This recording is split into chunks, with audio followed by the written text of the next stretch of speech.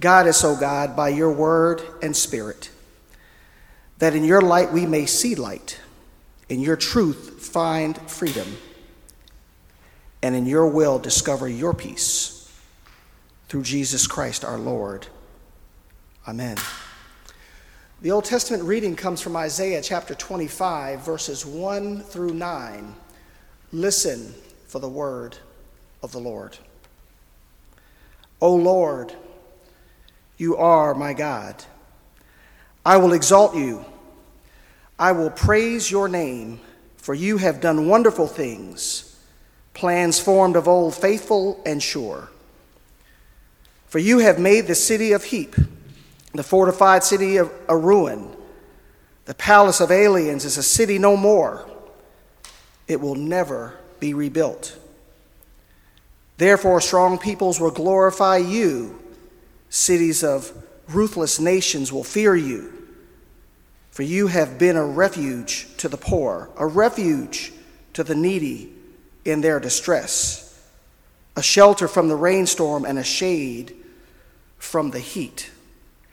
When the blast of the ruthless was like a winter rainstorm, the noise of aliens like heat in a dry place, you subdue the heat with the shade of clouds. The song of the ruthless was stilled. On this mountain the Lord of hosts will make for all peoples a feast of rich food, a feast of well-aged wines, of rich food filled with marrow, of well-aged wines strained clear. And he will destroy on this mountain the shroud that is cast over all peoples, the sheet that is spread over all nations. He will swallow up death forever. Then the Lord God will wipe away the tears from all faces, and the disgrace of his people will take away from all the earth, for the Lord has spoken. It will be said on that day, "Lo, this is our God. We have waited for him so that he might save us. This is the Lord for whom we have waited. Let us be glad and rejoice in his salvation." The word of the Lord. Thanks be to God.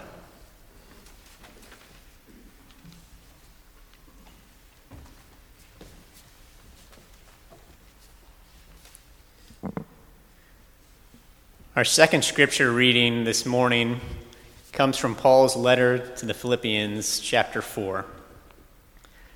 Listen again to God's word for us. Rejoice in the Lord always. Again, I will say, rejoice. Let your gentleness be known to everyone. The Lord is near. Do not be anxious about anything, but in everything, by prayer and supplication, with thanksgiving, let your requests be known to God. And the peace of God, which surpasses all understanding, will guard your hearts and your minds in Christ Jesus. This is the word of the Lord. Thanks be to God. Please join me in prayer.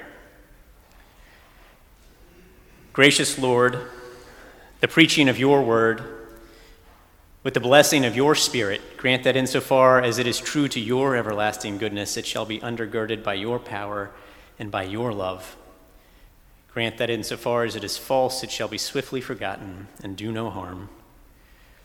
Above all, God, grant that this sermon and our whole worship service may grow us in your love and our love for one another. Through Christ our Lord. Amen. This passage we have from Paul today is another powerful one from Philippians. It's one of those passages of Scripture that's a blessing to memorize so that it's just sitting there in your heart, ready to go, ready to walk alongside you when you need it most. Rejoice in the Lord always. Again, I will say, rejoice. Paul wrote these words from a jail cell. While scholars debate precisely where and when Paul was, the key point is that he wrote these words under arrest, and with his death, his execution, as a real possibility lying before him. Paul talks about his imprisonment and his possible death earlier in the letter. But despite his arrest, despite the potential threat to his life, Paul wrote with a confidence, an assurance, a trust that enabled him to move through the world and to encourage others to move through the world, knowing that no matter what happens, their Creator cares for them. Their Creator has got their back and has got a purpose for them in the face of anything and everything. Paul rejoiced in the Lord, even in prison, even facing death, and encouraged the church in Philippi to do the same because he knew two fundamental truths. First, he knew he's a creature of God, made part of a good creation and in God's image to reflect divine creative love in the world. And second, he knew that even though he sinfully strayed from that inborn mission to reflect divine creative love in the world, even though Paul had fallen woefully short of God's image in ways that warranted divine wrath, God had borne that very wrath on his behalf through the saving life, death, and resurrection of Jesus Christ, so that Paul might be reborn to life abundant in love with God and his neighbor as himself. Because Paul knew this twofold reality revealed in Jesus Christ, that God is his creator and his redeemer, Paul could face anything and would face everything, even at the risk of arrest, persecution, execution, to testify to others that God is their creator and their redeemer too.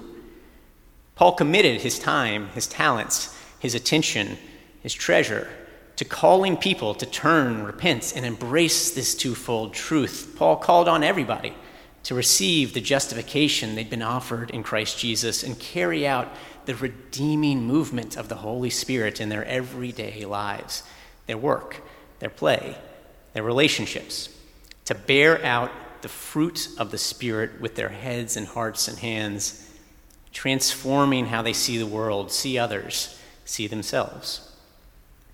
Paul's rejoicing in the Lord and the rejoicing to which he calls the Philippians and every follower of Christ, it's rooted in the fact that God is our creator and our redeemer. Now, for those outside of the church and those in the church, we should note that this can often feel abstract. For those outside the church, the idea that God is our caring creator and redeemer can seem like, at best, wishful thinking. For those in the church, it can sometimes seem like a theological idea that they affirm, but might not feel deeply in their bones. And this is where I think those anxieties, those worries that Paul talks about in this passage as well, begin to creep in. We find ourselves worrying regularly about lots of things. We worry about violence and abuse in the world. We worry about suffering and wrongdoing. Often the news and social media provide a steady stream of misery beyond anything we could mentally or emotionally or spiritually grasp. We worry about politics and politicians and policies. We worry about right versus wrong, justice versus injustice, security versus chaos. We worry about our values and practices. We worry about the traditions and communities that we care about being protected and passed on to future generations. Within our homes, we worry about our loved ones. We worry about having enough resources, enough money. We worry about our health and the health of our loved ones. We worry about kids and grandkids and their growth just as readily as we worry about our age and our decline. Within workplaces and communities, we worry about what other people think about us. We worry about whether we're not getting enough credit, or conversely, if we're getting too much blame.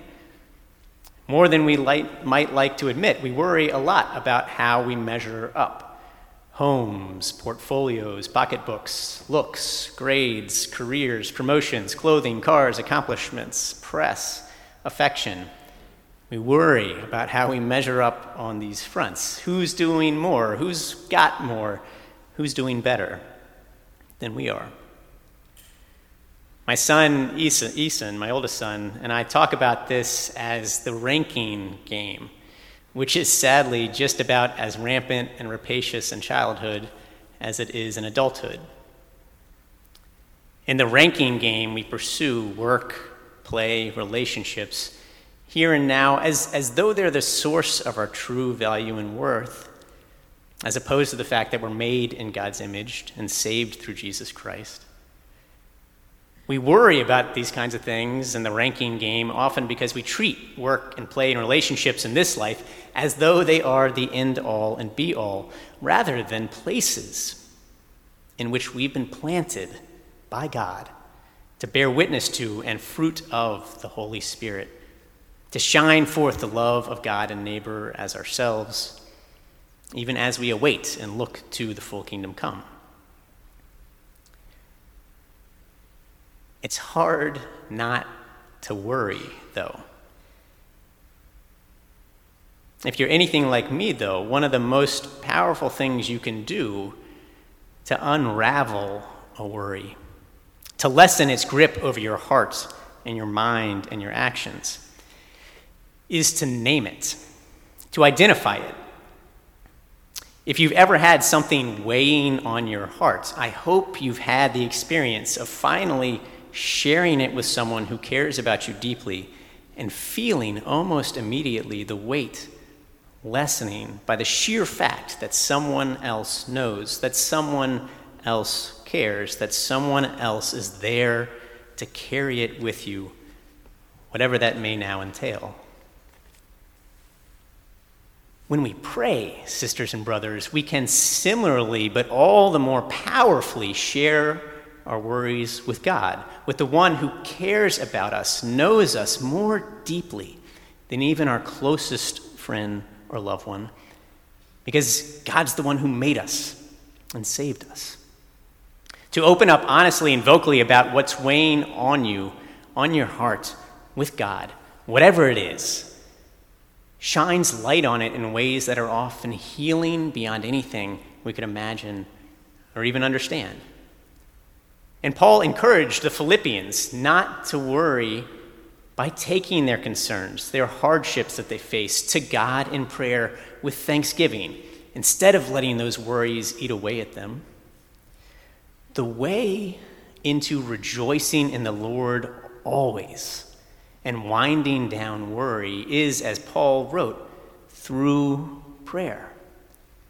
Simply saying to God, Lord, thank you for making me and saving me. Thank you for being my creator and redeemer.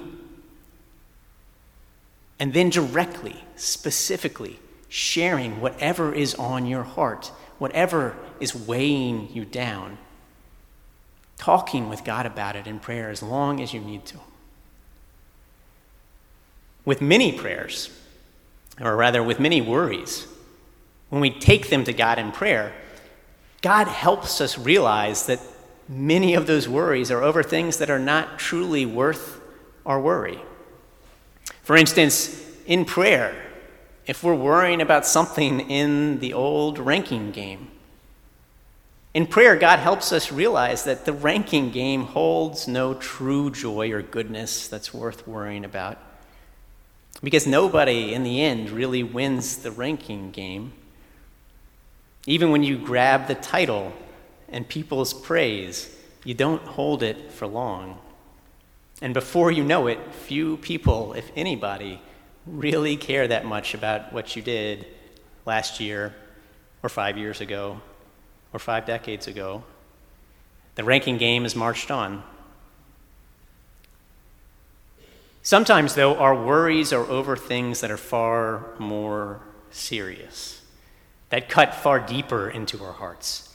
We worry about health, especially about the health of our loved ones. We worry about having enough money to meet basic needs, shelter, food, medicine.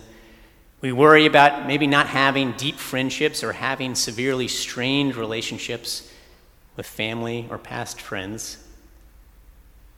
These are worries that aren't born out of any ranking game, but out of the way that we're made in God's image to give and receive love together. But it's in naming even these worries, these more serious worries, with Christ, with God in prayer, in thanksgiving to our Creator and Redeemer, that we come over time to know in our bones that whatever has gone wrong or could go wrong is not the end.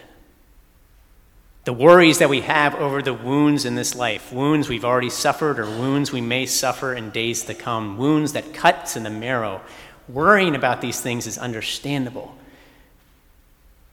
But when in prayer with God and encouragement with one another, we remember that our true citizenship is in the kingdom of God and the resurrection to come, and that our role here and now is as ambassadors of God's reconciling love. When we remember that in prayer and in encouragement with one another, we know that those losses and those sorrows, those things that we worry about, they're real. But they hit us within the grander arc that stretches from our creation to our salvation. And while many of those wounds, many of those wrongs may not be healed here and now, we know that they will be healed in the world to come.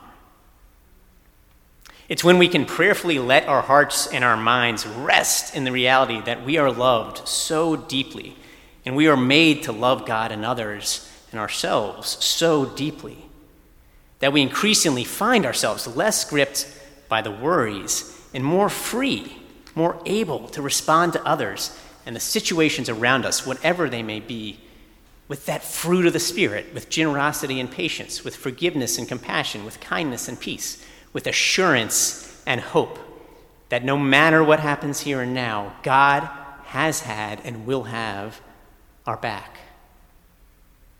We know whose we are and where we are headed in ways that let us be comfortable in our own skin, in ways that let us love our Maker and love ourselves and love others as ourselves, as ones made in the image of God. Now, knowing deep in our bones these two core realities, that God is our Creator and our Redeemer, our Lord and our Savior, I think these also generate two kinds of rejoicing. Knowing these two core realities of God as our Creator and Redeemer generate two complementary kinds of rejoicing. The first is a childlike delight in the goodness of creation, in God as our Creator. And the second is a mature hope in the goodness of salvation, in God as our Savior. Now, that childlike delight entails reveling, often headlong, in the goodness of creation.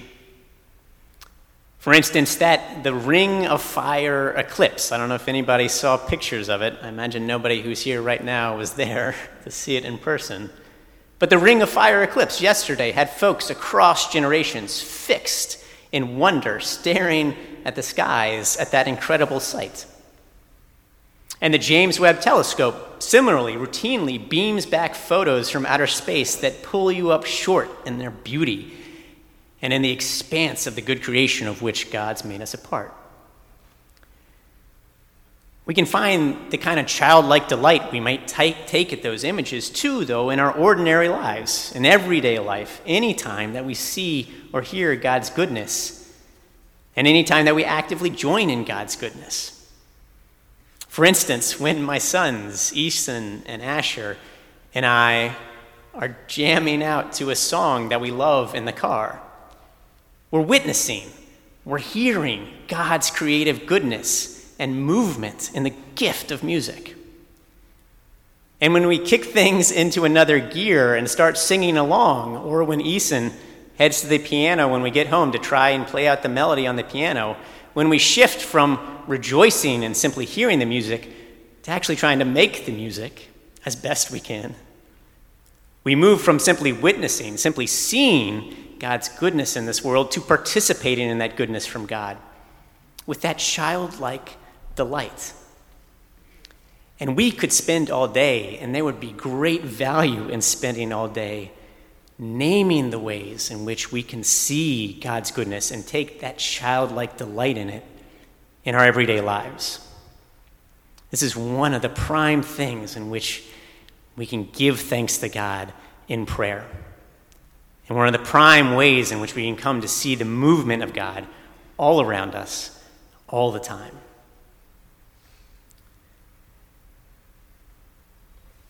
But that childlike delight, too, is not the only type of rejoicing we have in the Lord. And we know that childlike delight is also something that time, as we age, can seem to beat out of us. Because we know all too well that all too often this world, while made good, here and now falls so far short of the full glory of God. We know all too well as we grow that sin and suffering, death and loss, these all cut against the goodness of God's creation. And it's in the face of these hardships that the second type of rejoicing in the Lord kicks in. When we rejoice in God not only as our Creator, but also as our Savior in Christ Jesus, our crucified, risen Messiah. This rejoicing entails a mature hope in the resurrection and the world to come. This rejoicing, this mature hope, doesn't mean that we have a shallow or cheery disposition all the time, as though the hardships of this world don't matter. But this rejoicing, this mature hope, it's often, honestly, a heavy joy, one that comes in the teeth of all the ways that the world has gone wrong. But this rejoicing in mature hope helps us know that while the hardships of this life do matter, they matter again within the full grand arc of creation and redemption, an arc in which we are made and called to participate, pointing all the way from cradle to grave with joy to the goodness of creation and the goodness of salvation. This mature hope is what led Paul to rejoice even in prison, and to call all of us to rejoice in the Lord always, no matter what we face, because we know that our Savior lives. With mature hope, we rejoice in the resurrection to come when, in the words of the prophet Isaiah that we heard this morning, the Lord of hosts will make for all peoples a feast of rich food, a feast of well-aged wines, of rich food filled with marrow, of well-aged wine strained clear. And he will destroy on this mountain the shroud that is cast over all peoples, the covering that is spread over all nations. He will swallow up death forever, when the Lord God will wipe away the tears from all faces. Rejoice in the Lord always, brothers and sisters. I will say again, rejoice. With childlike delight, we rejoice and give thanks for the goodness that this world has to offer under God, our Creator. And with mature hope, we rejoice and give thanks for the goodness of the world to come under God, our Redeemer. So let us all together encourage one another to rejoice in the Lord through this childlike delight, through this mature hope. Let us all join in prayer with our Creator and our Redeemer, naming any worries directly and specifically with our Maker, no matter how small or how big they may be, as often as we need to in our hearts, so that the peace of God, which surpasses all understanding, can guard our hearts and minds in Christ Jesus and lead us to see every moment, every situation, every challenge, even every hardship as an opportunity and opening to reflect divine creative love in this world, to give glory to our Creator and Redeemer by loving God with and our neighbors as ourselves unto the day of Christ's return and the fullness of God's kingdom come on earth as it is in heaven. To God be the glory, sisters and brothers, forever and ever. Amen.